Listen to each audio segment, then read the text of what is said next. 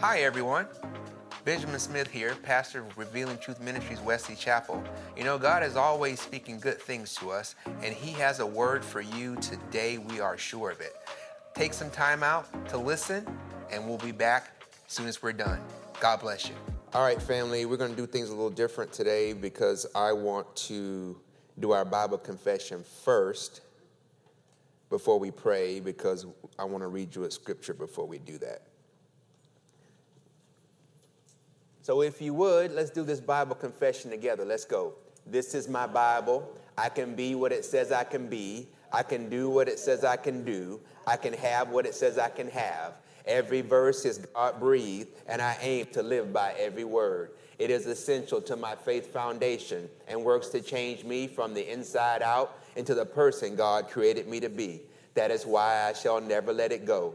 It is reliable. It is the truth. It is divine. It is the word of God and shall forever be to me my Bible. In Jesus' name, amen. For our very first scripture before we pray is out of the book of Jeremiah. It'll be your first image for today. You have read this thing. If you've been in church for any length of time, you've read this. It's the image number one. It's the one where it says, God tells Jeremiah, I know the thoughts that I think towards you, or I know the thoughts that I have towards you in the King James Version. Thoughts of good, peace. Woo, you guys are getting there. Let's keep it right there. But it's the one that's number one. This first one says, sounds good. Jeremiah 29:11, King James Version. For I know the thoughts that I think toward you, says the Lord. Thoughts of peace and not of evil, to give you an expected end. Let's pray. God, I thank you for each and every person here. Lord, we never take it for granted, this opportunity that we have to come and minister together. I pray that you give me your inner wisdom to speak life into each and every person.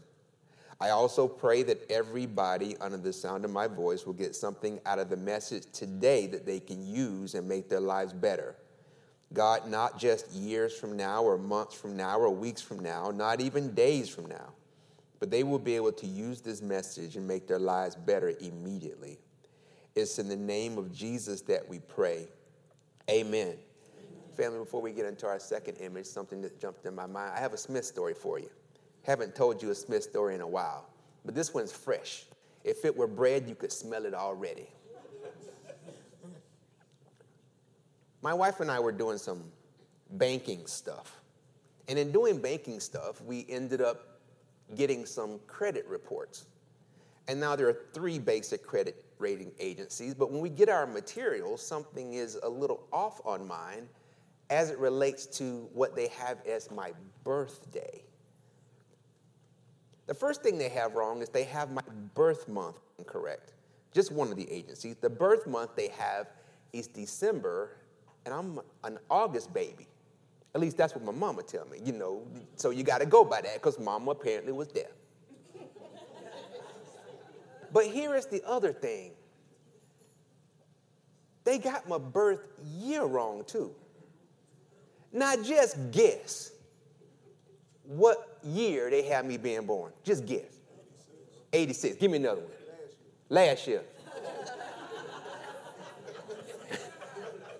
This agency has me being born December 30th, pause, wait for it, 1899. That's what Greta said. Greta said, I said, girl, black don't crack. Almost 125 years ago. And now they got my social security number. All the stuff on my credit report is right. But they will not let me simply, maybe can I upload a driver's license or something, just change the date to the right date. No, I got to do a request. I said, so you mean to tell me I'm talking to you, a person born in 1899, and it can't be no easier than this? So I got to copy driver's license and social security card and package it and send it to them for them to make the change. But you got my social.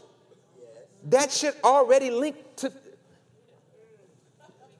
Let me tell you, things you can't get no. Sometimes real life is so crazy you can't even make it up. What is the message for you? Check your stuff. Every year, serious, you can get one for free. Go through and see what they have on you. Because what you think is you may not be you. Just a little note. All right. Let's get back into this thing. Give me the second image. The second image is something that, family, you've seen over and over and over again. We are on our vision category, re-engage, and that goal is re-engage life regardless of the fear or failure, and re-engage it without condemnation, knowing that if you fall in the process, your risen King has empowered you to get up. Now, we have been talking about this for quite some time, and I'm going to ask you a question. If I show you a set of numbers, which is coming up real soon, I want you to just kind of think. It's kind of Wesley Chapel trivia. Let me know if anything jumps to mind. Look at these two numbers. Two numbers. The number 3 and the number 20. I like that. Ephesians 3:20. Somebody in the Word. Anybody else? All right, now that's a difficult thing for me to ask you to do, and I am an Ephesians 3:20 fan. But let me tell you, if I put it in a different context and then pause a little bit more, tell me what you think these two numbers mean. Look at this next image. Now what we have is the vision. We have next to restore the number 3, next to re-engage the number 20, and, of course, next to rebuild, nothing yet. Anything come to mind yet? Hey. Yes. Now, get this. Restore 3 weeks. Restore your belief, your faith, confidence in God and yourself and in others. But 20 sessions, and you know they're weeks, not consecutive necessarily, but 20 sessions on re-engage. Why in the world 20 sessions on re-engage? Because let me tell you, to get somebody to make the decision that they're going to fully re-engage in life is challenging after. After what, Pastor? After they've been hurt. After they've been disappointed. After they've been scarred. It's hard to get somebody to re-engage life to its fullest after they've been broken. After they're in fear. After they've said to themselves, well, I'm too old. After they've said, I've tried already. After they've told themselves that I don't think nothing's going to change. We put all that work into it because it's hard to get somebody to re-engage life after you're wanting them to say, yes, let's re-engage, and they're telling you, I've already concluded the answer is no. So what did I do? I rolled up my spiritual sleeves and said, God, how can we get everybody to say yes? Yes, I want to re-engage life. Yes, I want to point my life towards rebuilding again. Yes, God, how do I do that? And what did we do? God said, well, here's what you got to say. And we had some real adult, leave the onesie outside, put on your big boy and big girl drawers, and let's talk discussions. Those discussions were things like this. Hey, you got to stop going back to those old relationships and old situations that were bad for you. Those things are like tombs, and you do not find life in a tomb. We said when you get ready to re-engage life, you might be happy. Thank the Lord. You want to tell everybody. But your plan to re-engage may be your best kept secret. Because not everybody's going to support your plan. God wants you to rise. And you can. But before you do, you got to take a good hard look at your social network. and make sure that the people in your network promote your success and not failure. Amen. That the people in your network are about you having life and not death. Amen. Oh, but then we could say that a little different. Everybody in your network is either the right person or the wrong person. And what you need to do is identify that wrong person or those wrong people, and you need to do it honestly. I don't care if they're your mama or your auntie. I don't care who they are in relation to you. I don't care how long you've known them, but make sure you get a good hard look at them and determine if they're the wrong person, that what I'm getting ready to do is I'm going to either eliminate your influence on my plan to get to my feet, or what I'm going to do is do something that's going to greatly minimize your effect on me trying to rise. And once you've gone through all that, recognize that in your stride to rise, you're going to find that it is easier to rise. You can go and move swifter, and you can soar higher if you put down the weight of condemnation.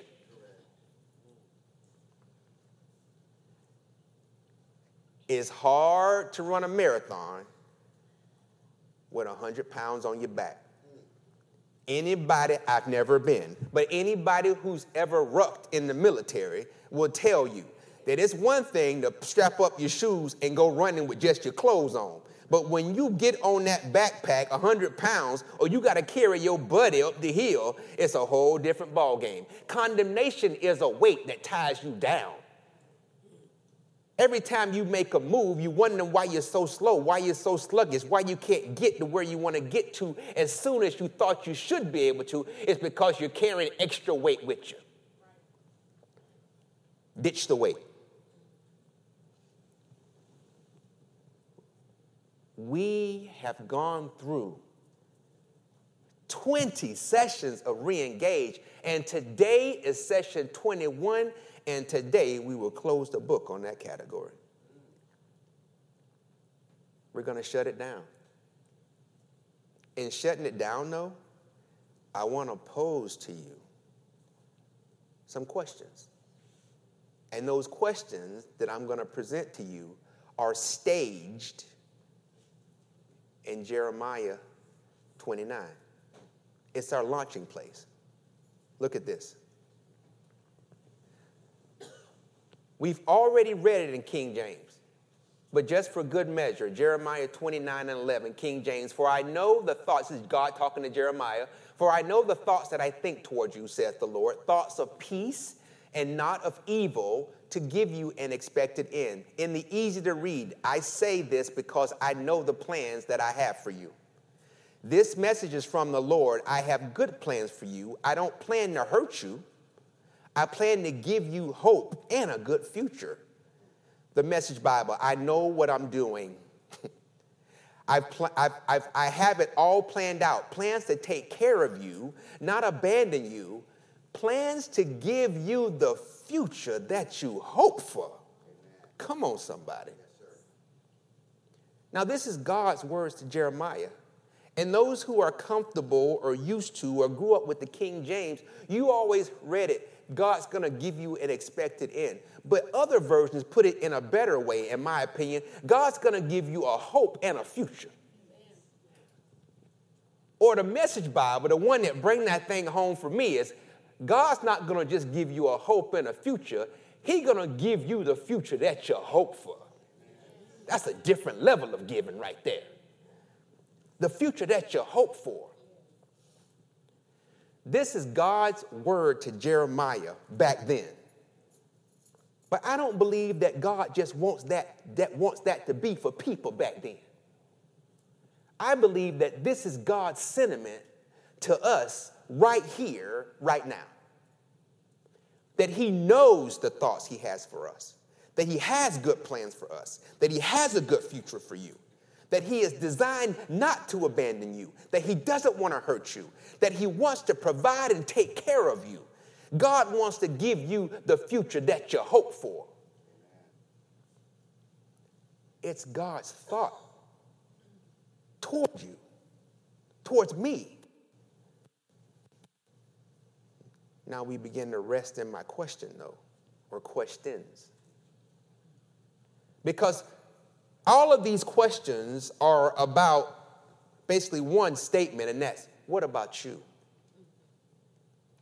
We know the thoughts God has for us. You know the thought God got for you. We read it. But the question around the whole deal is this. Next image. What about you? What thoughts do you have toward you? Do you believe that you have value? Do you believe that you have a future? Do you believe that you can be more than what you are? What thoughts do you have about you? We know what God's thoughts are about you. And your next set of questions are really one. I just broke them out to make them clearer. The second really question is 4 words. Do you believe God? Do you believe God? Now, we can fill in the blank, but do you believe? And not just do you believe that God can and will? Believing that somebody can do something is one level. Believing that they will do it is a whole different ballgame. Do you believe that God can and that God will? That God can and do what? That God can implement his plan in your life. That God can do it. What is it? Give you the future that you hope for. That God can put you in a position to have joy unspeakable. Do you believe God can? Do you believe God can do it? Do it, yes. Do it in you. Do it with you. Do it through you. Do it for you. Do you believe that God can? And then, next step, do you believe that he will? Do you believe that God will do it in you?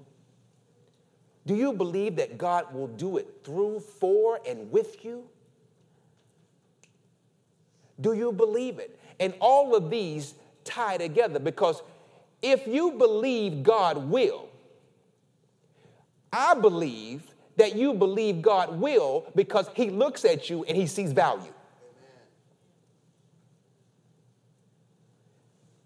If you believe that God will, you have to also believe that when God looks at you, he sees you as precious, not pitiful.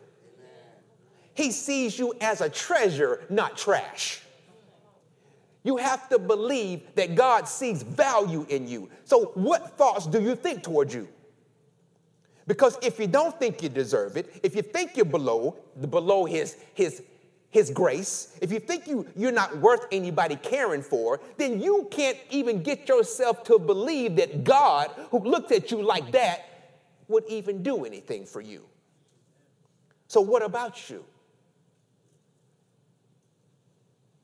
When you are moving from re-engage and we are pointing towards rebuild, you have to step in your real rebuild season with belief that's unshakable, unmovable. You have to believe that I am worth a better future. You have to believe that God can and God will do for me. You cannot step into your rebuild phase of your life wimpy, doubting, and faithless. You can't do it. It won't work. You have to believe.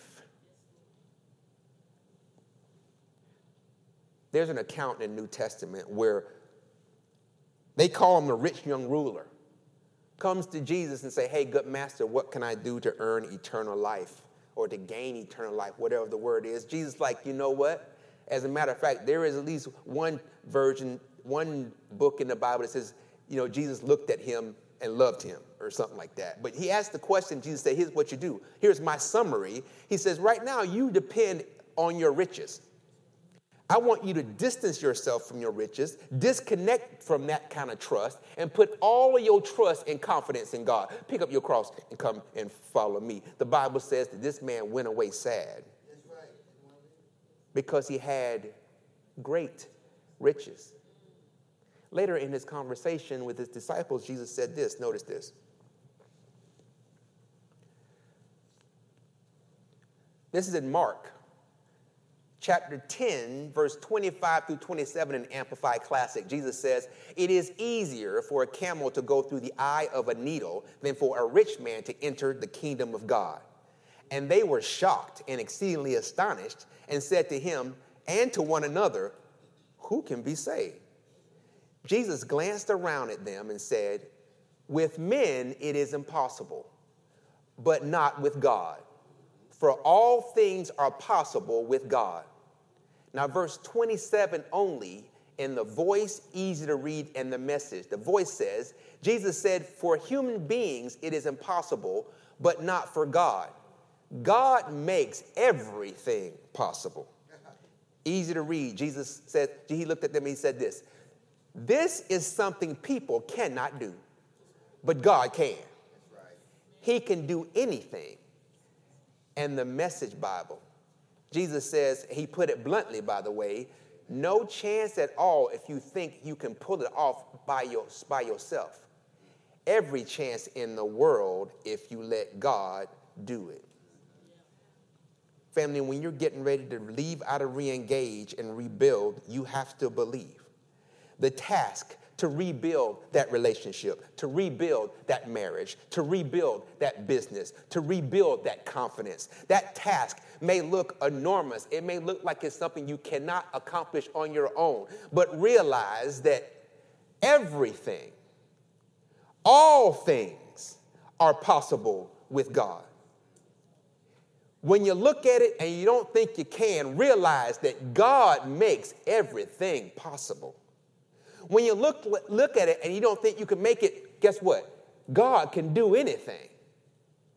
When you realize that God is with you in this effort to rebuild, you step out of your re-engage phase, realizing that, oh, you know what? I may not be able to do this on my own. I may have little to no chance, but I have every chance in the world if I let God do it. Your belief is key. You can't let your belief go. You can't put your belief down. You got to hold on to your belief when you walk through this life and trying to rebuild something, trying to establish anything, but rebuilding takes a little bit of extra effort. Because in rebuilding, sometimes you got to tear down before you rebuild. Sometimes you gotta test to see if that foundation can handle it before you put something new on it. You want to go from a one-story to a two-story. Can what's on the one-story handle a two-story? You don't know. You got to test it. Sometimes you got to break the foundation and fortify it and then rebuild. You need your belief system to be strong when you're getting ready to go into the rebuild stage. So in the re-engage stage, we're going to make sure you don't leave this joker without saying you need to have your belief intact. And your belief is key.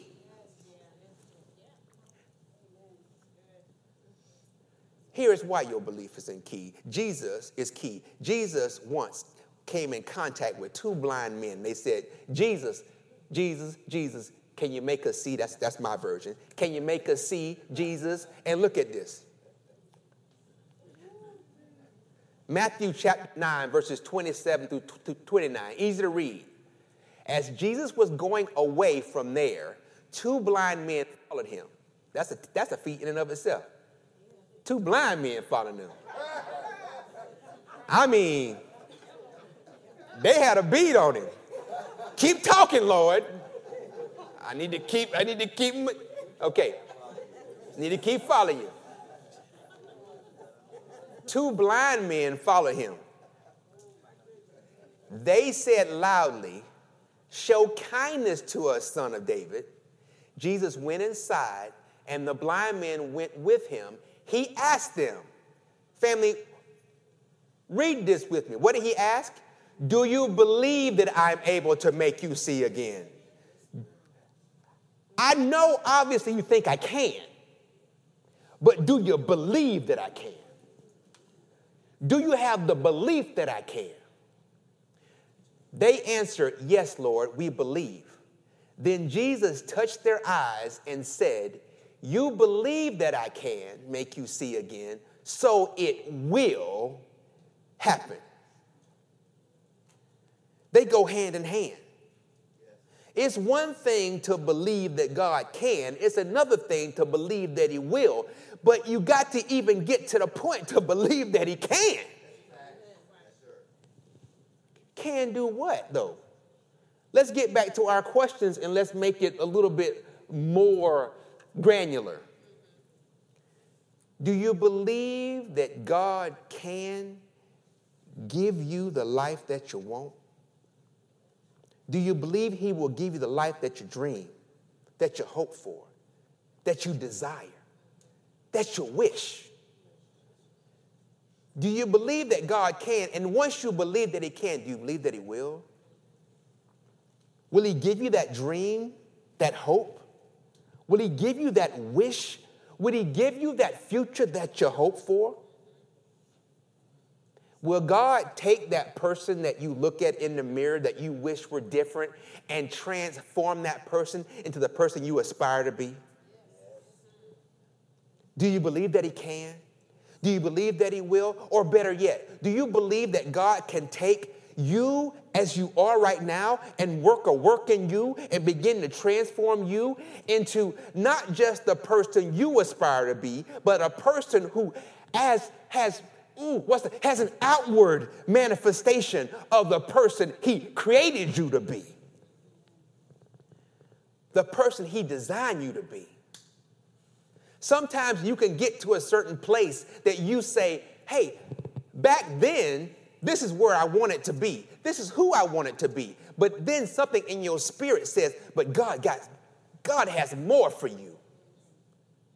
You have reached a certain place, but God has a design in you for much better. Do you believe that God cannot not only take you to who you aspire to be, but who he created you to be?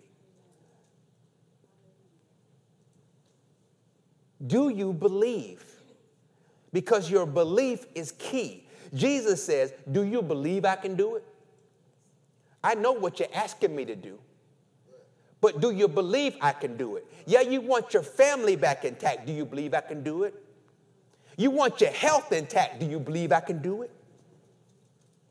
You want X, you want Y, you want Z, you fill in the blank, but do you believe I can do it?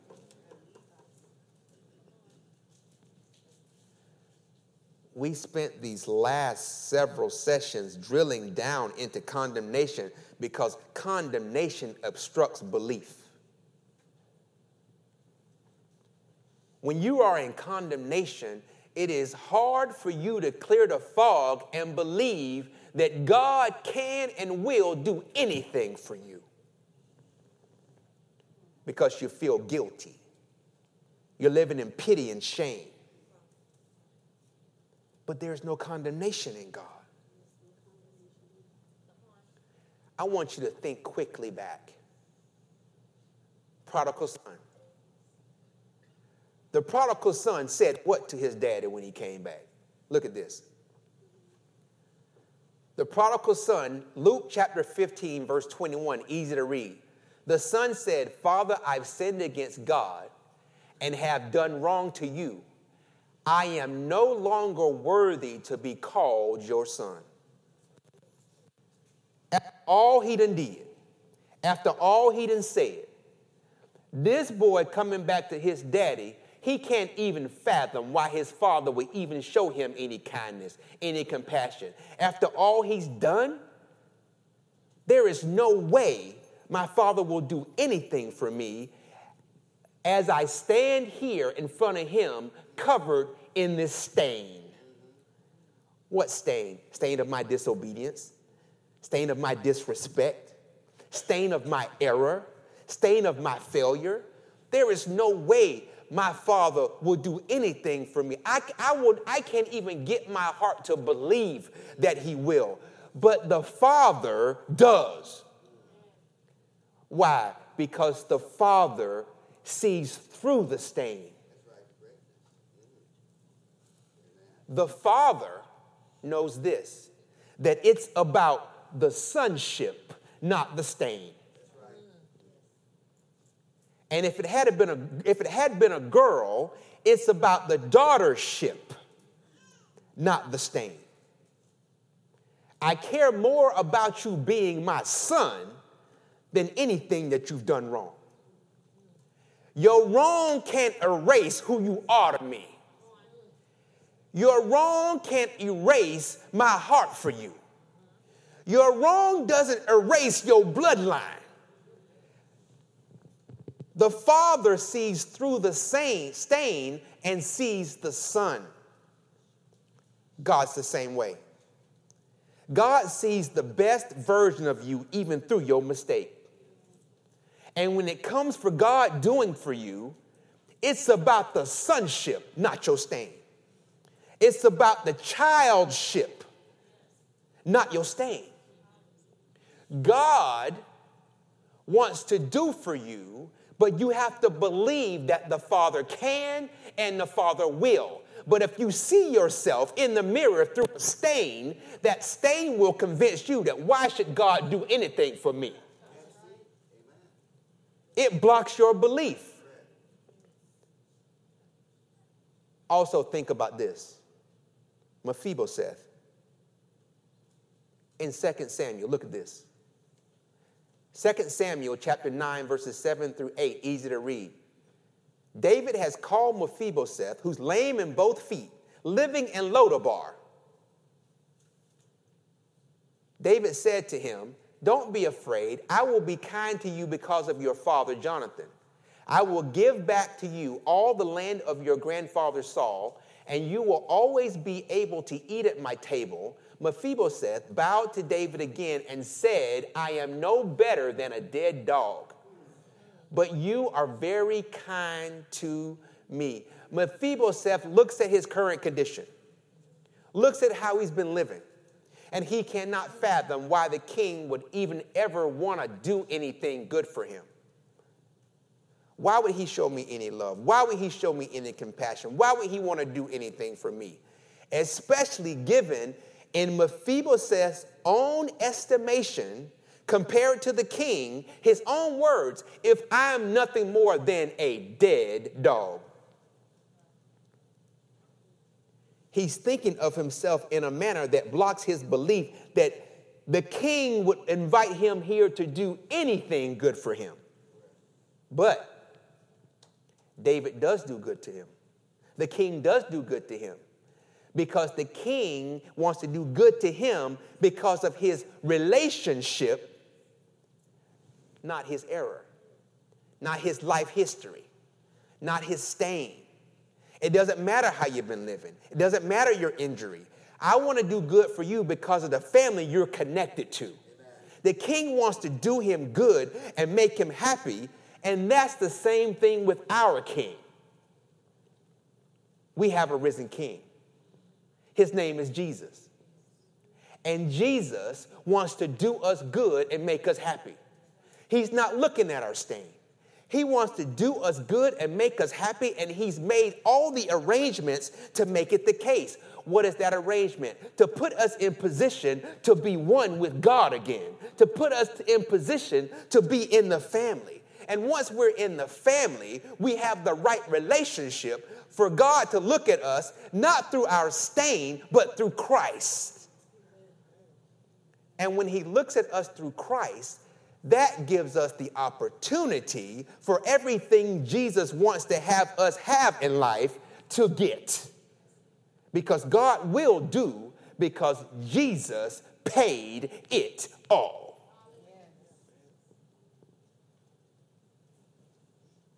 Just like Mephibosheth, we have a king, a risen king, that wants to do us good. And he's made the arrangements with the Father to give God the green light to make that good a reality. But you got to believe. You can't consider yourself a dead dog. You can't consider yourself trash.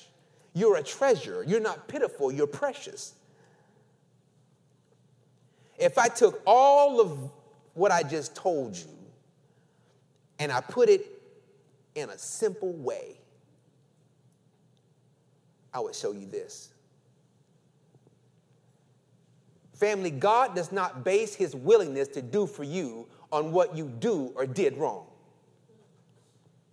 He bases it on what Jesus did right.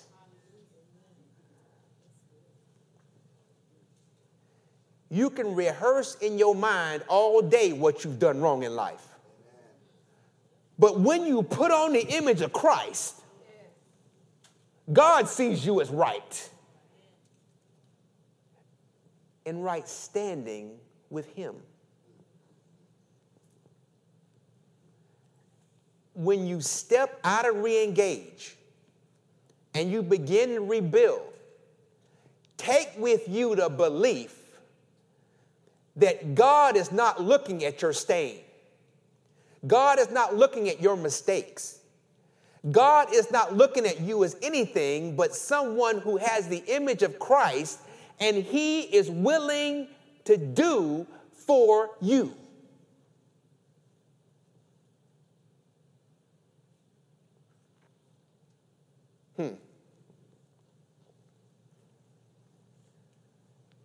Family,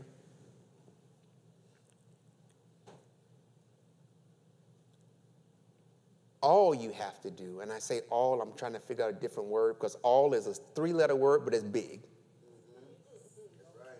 That's right. All you have to do is believe. I'm not saying that that's a simple thing, but let me put it in context. Your only part is to believe. God got everything else. When you're going to rebuild, don't try to think about where the money coming from. Don't try to think about where the favor's coming from. Don't try to think about where the job's coming from. Don't try to think about where the material coming from. Don't try to think about your education. Don't try to think about anything else. All you got to do is believe him, and he will take care of the rest. He will move the pieces around. He will get the finances in your hand. He will bring people from other countries to stand in front of you. He will start companies to get you a job. He will have people say, there is no job in this company. 3 weeks later, they're making a department to put your behind in the job. All you got to do is believe. They say there is no kind of way that kind of business can make it in your county. Don't listen. If God told you to start it, start it. You may have 0 people in your county that come to your restaurant or come to your business to buy product, but every other county in the state gonna come to you. Because God told you to do it. All you got to do is believe it. If God said it, I believe it. If God said it, I believe it. If he said it, he'll do it. If he said it, I'll believe it. That's all you got to do. Believing is not small, but it's all you got to do.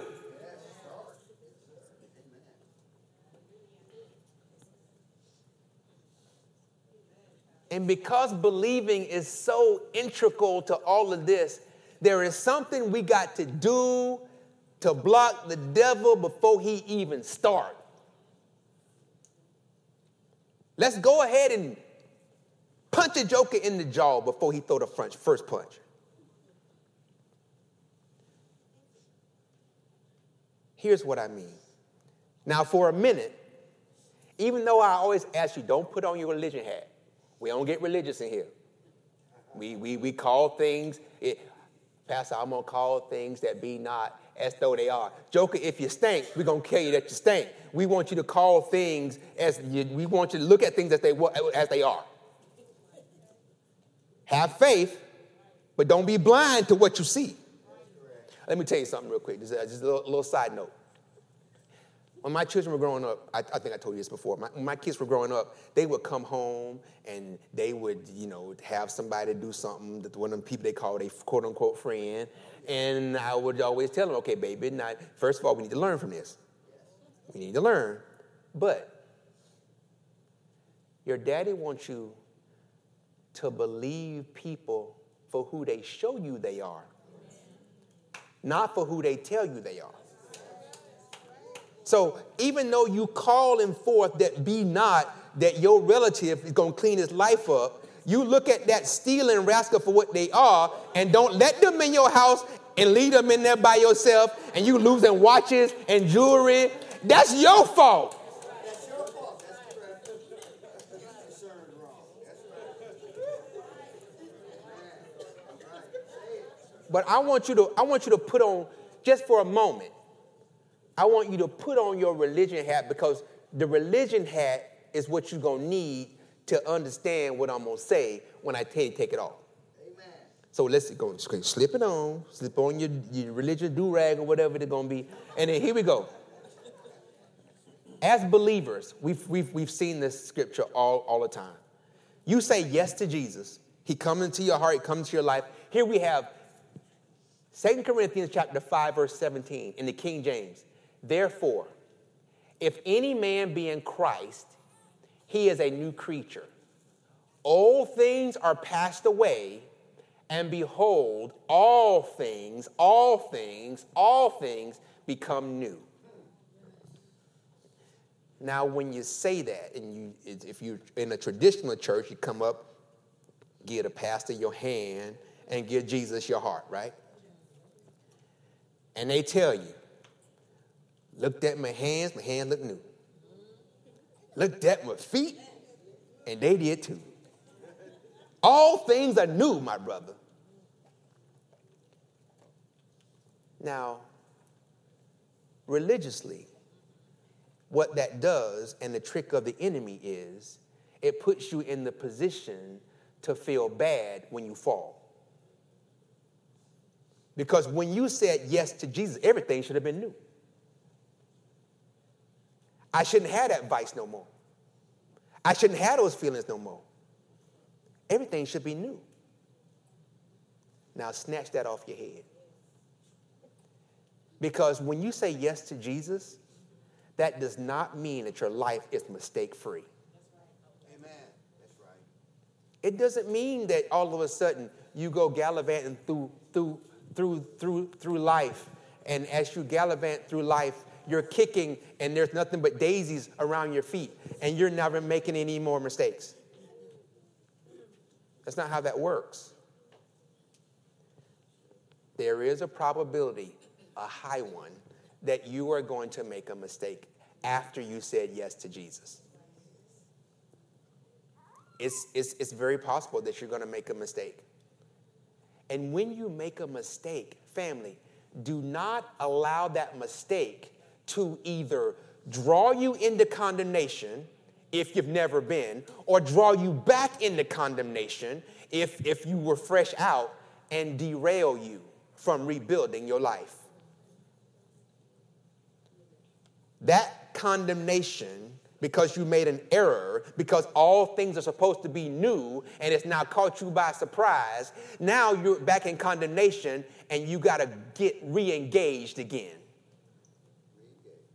No. Do not let that derail you. Do not let that discourage you. You have your mind set on rebuilding whatever it is. Pick what it is. Family, job, business, career, your body. It doesn't matter. Your mind is set on it. When you slip and fall, pause. Shake it off. And remind yourself that you are a work in progress. You're a work in progress. You said yes to Jesus. Thank you, Lord, that you did. All things are become new. He's working it out in you. But if you make an error, know that you are a work in progress.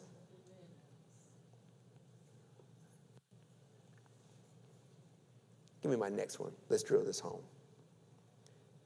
There's an account where we got a couple of blind men accounts here today, but where Jesus heals a blind man. Notice this, Mark chapter 8, in the Voice, verses 22 to 25. When they came into Bethsaida, a group brought a blind man to Jesus, and they begged him to touch the man and heal him. So Jesus guided the man out of the village, away from the crowd, and he spat on the man's eyes. Nobody fight Jesus now. And he spat on the man's eyes and touched them.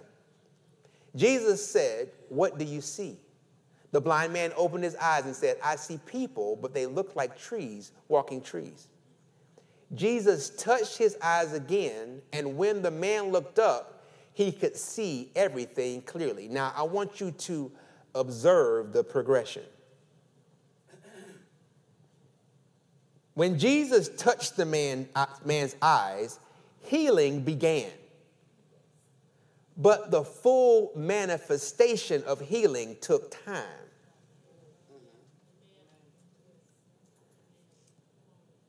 First, he saw some things that looked a little blurry.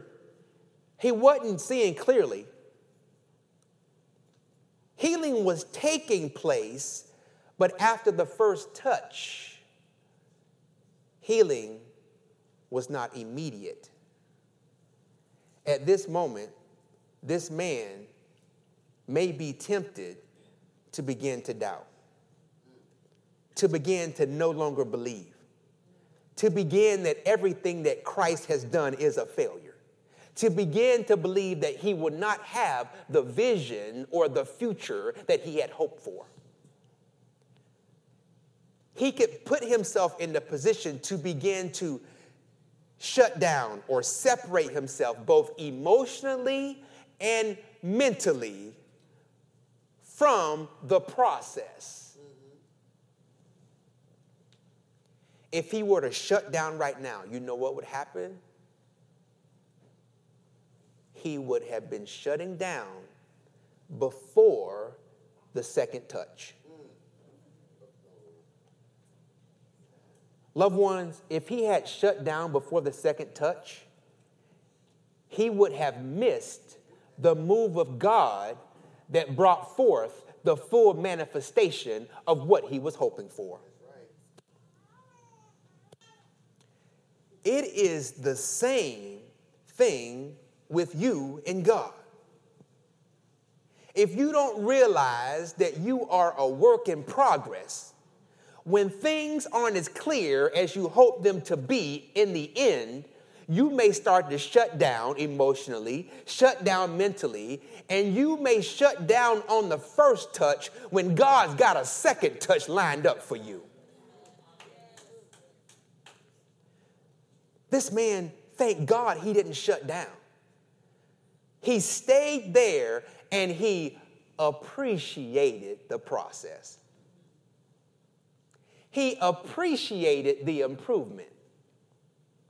What was his improvement? First, he could see nothing. But at least now he could see something. First, he was in complete darkness. Now he see a little light. See a little light. If you're old enough, you would hear people say it like this: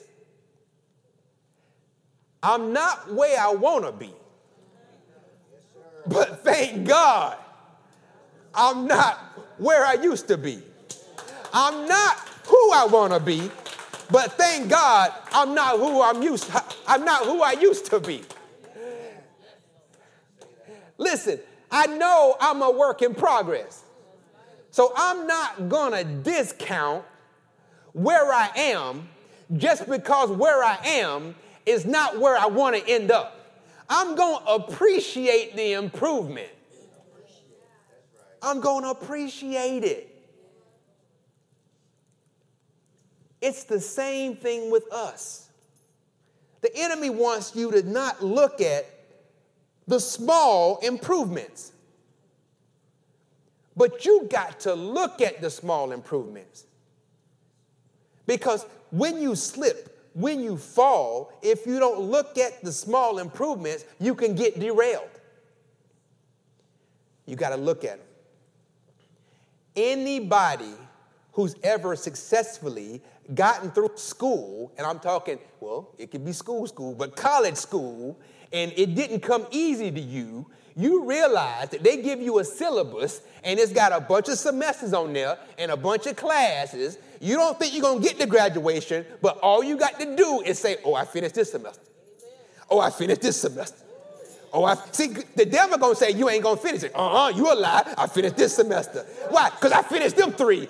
I finished them 6. I finished them 8. I finished them 10. You got to appreciate the improvement. You got to appreciate and don't discount and don't disconnect from the process. Stay for the second touch. Don't miss the next move of God because you moved away from God. Stay. There's a second touch for your life, a second touch for that relationship, a second touch for that home, a second touch for what you want to do, a second touch for what you want to be. Stay for the second touch. Learn to appreciate the improvement. Yeah, you're not going to live life mistake-free. But family, don't stare at the mistake. Focus on the improvement. Don't stare at the mistake. Focus on the progress.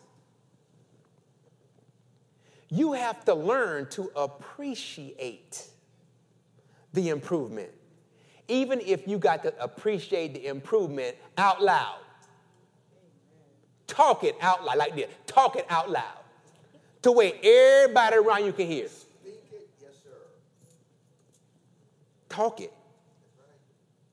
Because if you look closely, there is improvement. Because you are in Christ. And God is working in you. There's improvement. There is improvement. Even in the, let's give you this, just like a, ridiculous is not the right word, just a way out there example. It's not way out,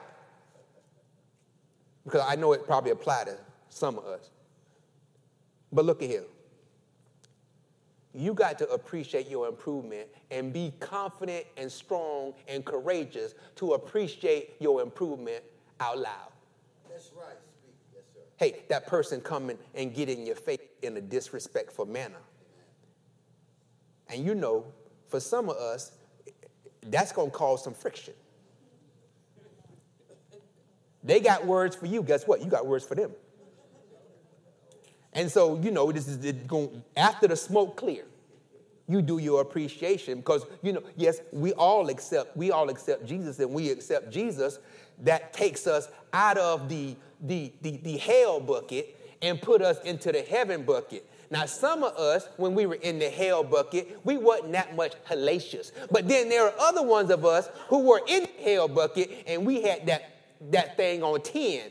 And so for some of us, when we came to Jesus, we came out, we kind of smelled like a rose. Other ones of us, when we came out that bucket, we were still smoking. You still had you were saved, but you had a little tinge of smoke on you. You were saved, but your sneakers were still kind of bubbling a little bit. Because when you were over there, you were all the way over there. So what I'm saying is, when that person comes in your face and they are disrespecting you and they saying what they're saying, listen, I understand, after the smoke clear, because you may have some words in exchange, but you sit back and you out loud look at them and you appreciate your improvement. You tell them, you say, you know what? You came, you got all up in my face and you talking all that noise, and you know what? I appreciate that you got a response from the improved me. You tell them. And they looking at you, they like, why you smile? They still mad. Why you smiling? I'm smiling because all I did was cuss you out. The old me would have cussed you and cut you. Baby, that's improvement. Baby, that's progress. You got all in my face. All in my face. And the response you got was from the improved me. All I did was tell you off. You got a response, baby, from the new me. Because the old me would have started throwing hands. I'm smiling because I'm appreciating the progress. I'm appreciating the improvement. That's why I'm smiling. You were 2 feet from me, yelling at me. And baby, you still got all your teeth. The old me would have put you in the position to have some serious dinner work. But you got to understand this smile on my face is because I'm appreciating the improvement. I am born again, doggone it.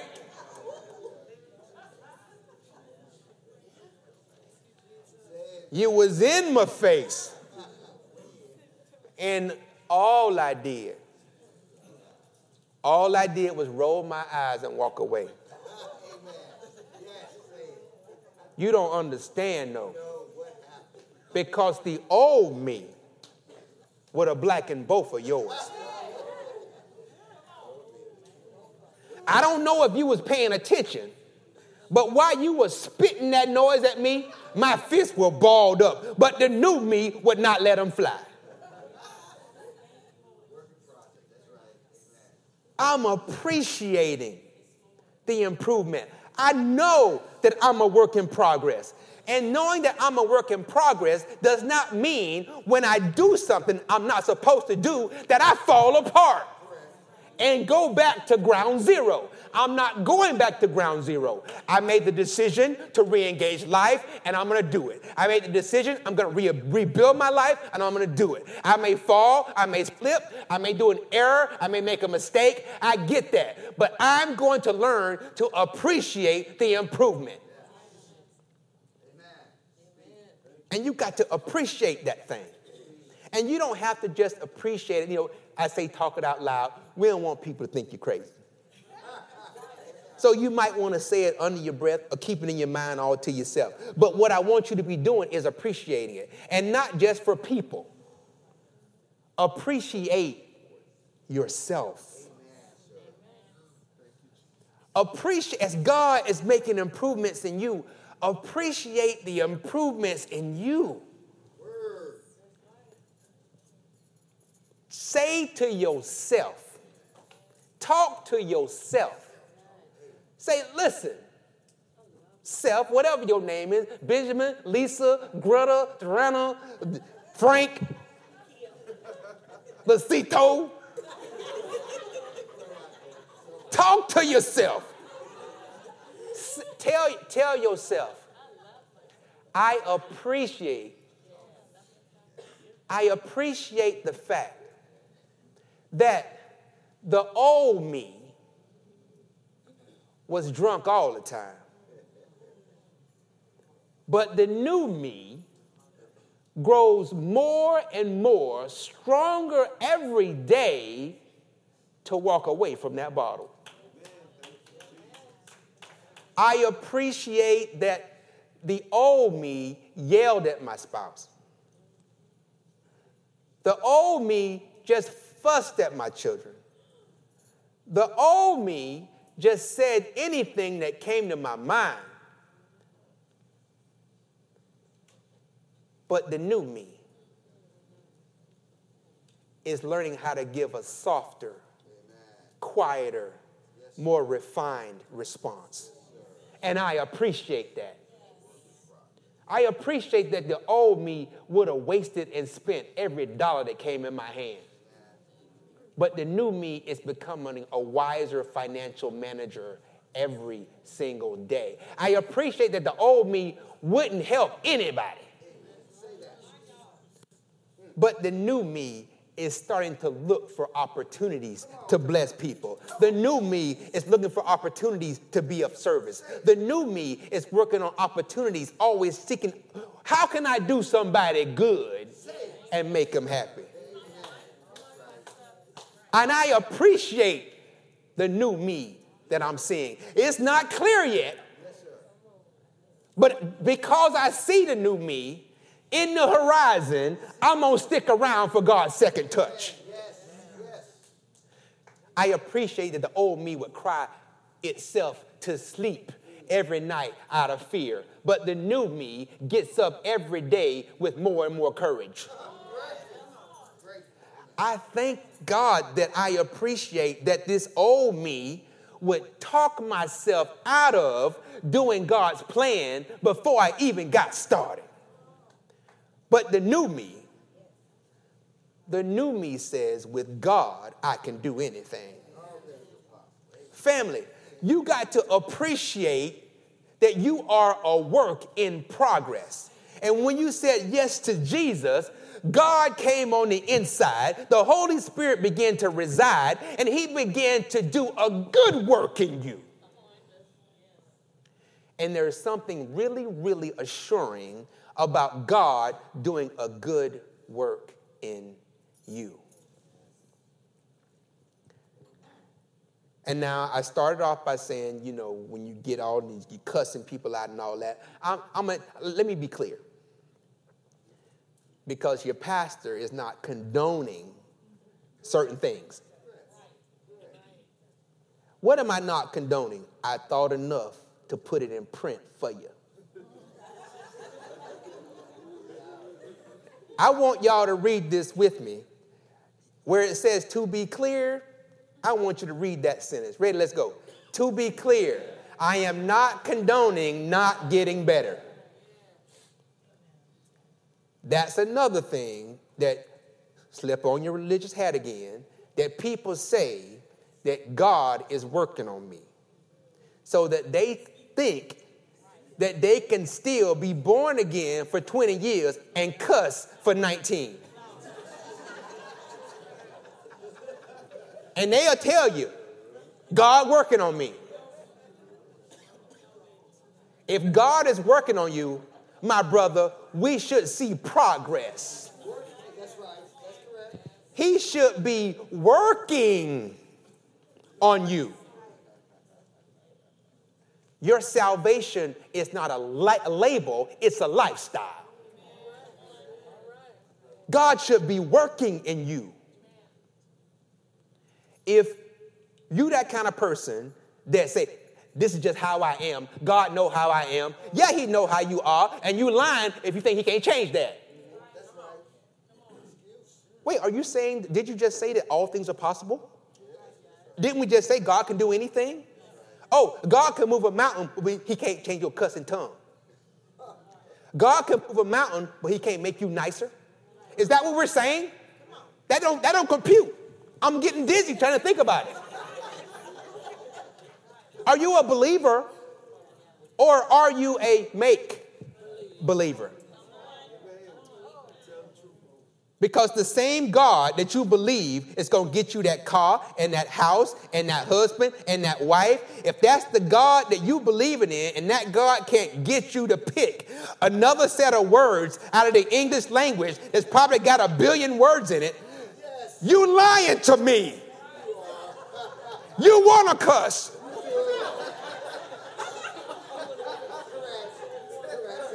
And listen, let's keep it real. Sometimes cussing feel good.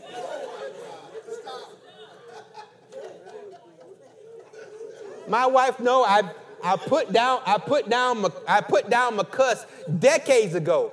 But every now and then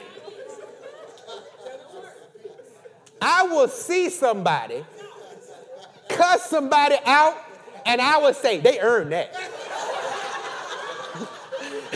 They earned, and they got it, boy. I ain't even mad at you. I can't cuss like that no more, but you lay that thing down. And they deserve every F, every S, every A, everything you strung together, they deserve it. In Jesus' name, I forgive you, but I appreciate the laugh that you just gave me because you cussed them out right.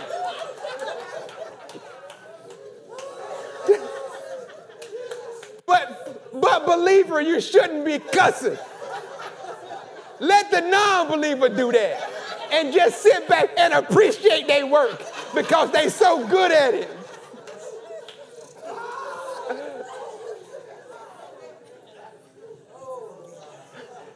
But I'm not condoning not getting better. You can't tell me that you're born again and you're a disciple of Christ and you're really in pursuit of being better, but you're not getting better. And what am I saying? I'm not condoning not getting better. I'm just saying that sometimes the fullness of better is not immediate. Sometimes the fullness of better takes time. And if you take time to appreciate the improvement, as you're going through your little improvements, you will not be shaken or moved or motivated to disconnect from God before your second touch. I'm not condoning not getting better. What I'm saying is the God that's in you is doing a work in you, and that work that he's doing in you is something that is going to actually make you the better that you aspire to be. Correct. And there is a certain assurance that we get when we know that God is doing a work in us. That is correct. Yes, sir. Paul says it like this. Notice. It's in Philippians chapter 1, verse 6, in the Amplified Classic and the Voice. The Amplified Classic says, "And I am convinced and sure of this very thing, that he who began a good work in you will continue until the day of Jesus Christ, right up to the time of his return, developing that good work and perfecting and bringing it to full completion in you." The Voice. "I am confident that the Creator, who has begun such a great work among you, will not stop mid-design, but will keep perfecting you until the day Jesus, the Anointed, our liberating King, returns to redeem the world." We don't have to debate whether or not you're going to make a mistake. You will. We don't have to debate whether you're going to slip and fall. You will. I'm not wishing that on you. Just the probability says that you probably will. But you must realize that you are a work in progress. And being a work in progress, just because you make an error, doesn't make you a failure. You're still on your way to being a success. And God is doing a work in you. And when God does a work in you, he does a good work. And when he's doing his good work, guess what? He will continue doing that work and developing you and perfecting you until you come to full completion. God is not going to disconnect from you mid-design. He's not going to get you halfway. God's not going to do anything but keep perfecting you. So just remind yourself that you're a work in progress. Remind yourself that I may not be who I want to be right now, but God, I'm not who I used to be, and I'm on my way to be who you designed me to be.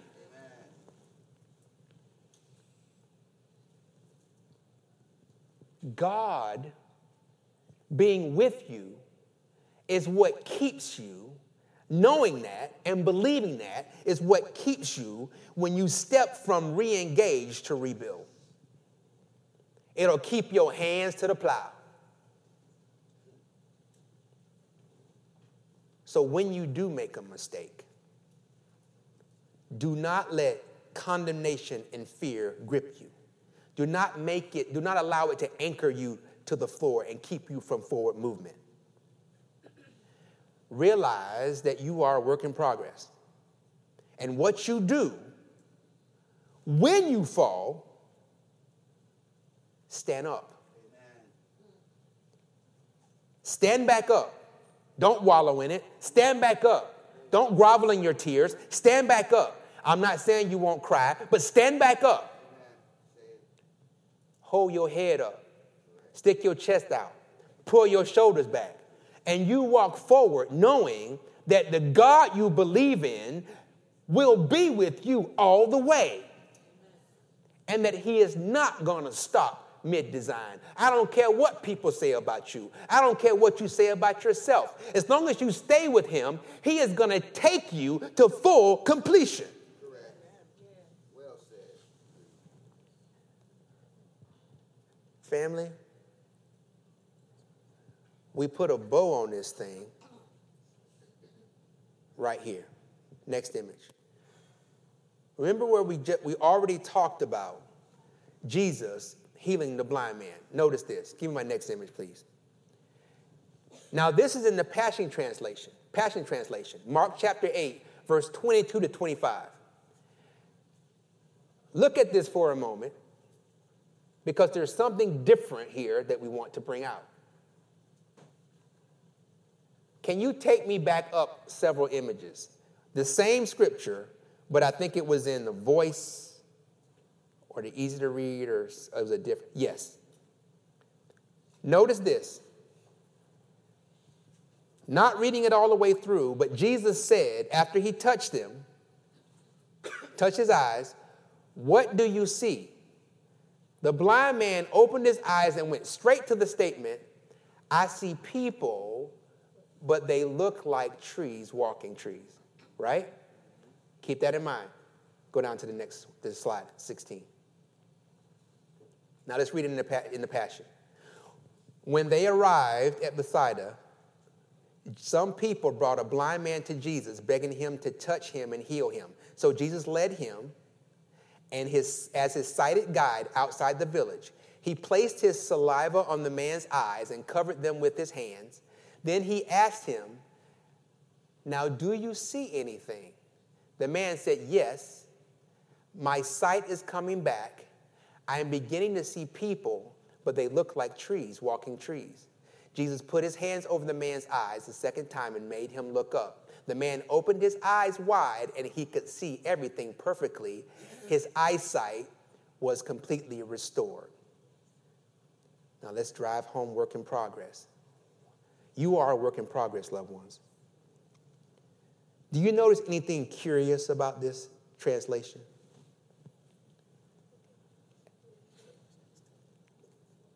Yes, sir. Yes, sir.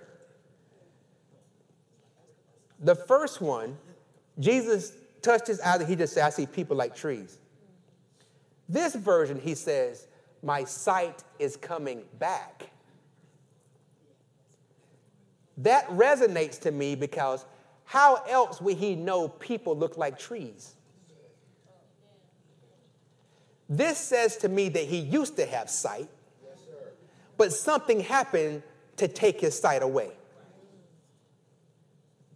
Loved ones, this can be you as you're on your way to rebuild, stepping out of re-engage to rebuild. You could have what you think is perfect sight, but something caused you to lose sight. You lose sight of your goal. You lose sight of your family. You lose sight of your marriage. You lose sight of your children. You lose sight of everything. You lose sight of your faith. You lose sight of your health. You lose sight. And when you lose sight, all of a sudden you're walking blind. And if you stay in that position, you will not be able to get back on track. But I thank God, which is why your network is so important, that somebody led this man to Jesus. If you get off track, if you lose your sight, if you lose your vision, the prayer, and hopefully you've designed your network properly, is that someone will come in and be your sighted guide and lead you back to the path that you're supposed to be on. Once you're back with Christ, you go back through the process. You don't start back from ground zero. He didn't forget what people and trees look like. He didn't have to learn it again. He only had to get his sight back again. You only need to clear the blinders from your eyes and keep moving. When you get back in line to where Jesus is now guiding you, hey, here comes your touch again. And once you're back in line with Christ and your eyes are wide open, you will begin to see everything perfectly again. You will be restored. And once you're restored, just keep moving. You're a work in progress. This is what people could consider, what I just said, a backslider. You were running well. Who tripped you up? Doesn't matter who tripped you up. Just get up. Amen. Get up and keep moving. Because you are a work in progress. And we are not going to allow the enemy to trick you into feeling so bad about making a mistake that you stop. No, keep going. And what are you taking with you? The knowledge that, number one, I matter. Number one, I have value. Number one, God treasures me. Number one, God thinks I'm precious. Number two, God can do it, and I believe it. I believe he can do it in me, through me, with me, for me, and I believe that he will. That's correct. And even when I slip and fall as a work in progress, he is going to keep doing a good work in me until I get perfected. All I got to do is stick around for the second touch. I love you, family. That's all for today. Let's pray. God, I thank you that each and every person here, if they haven't said yes to Christ, has a heart to receive Jesus. If they said yes to Christ, give them the confidence to continue to walk out this life in Christ, understanding that they're a work in progress. They don't have to do everything perfect. They just have to remain in perfect pursuit of you.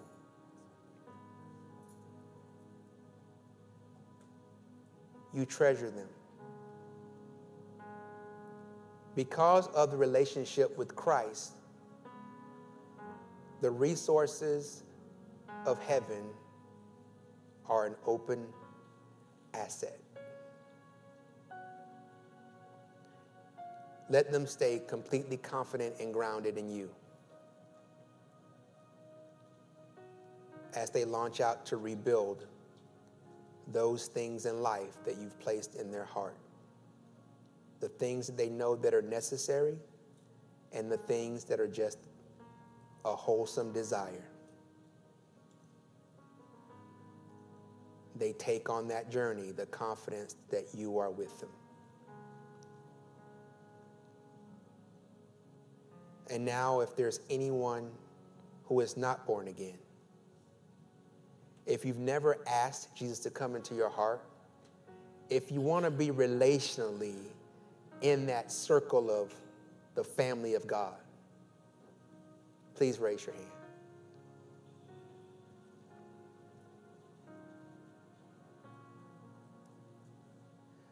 Lord, we thank you that we have put forth everything that you've had for us to say today, and that it's been received wholeheartedly in good ground.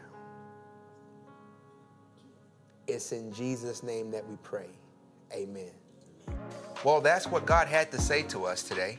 We pray that it blessed you. As always, we pray that the Word of God blesses you not just years from now or months from now or weeks from now, not even days from now, but we pray that you got something out of the message today that would change your life immediately. God bless you, and look forward to chatting with you next time.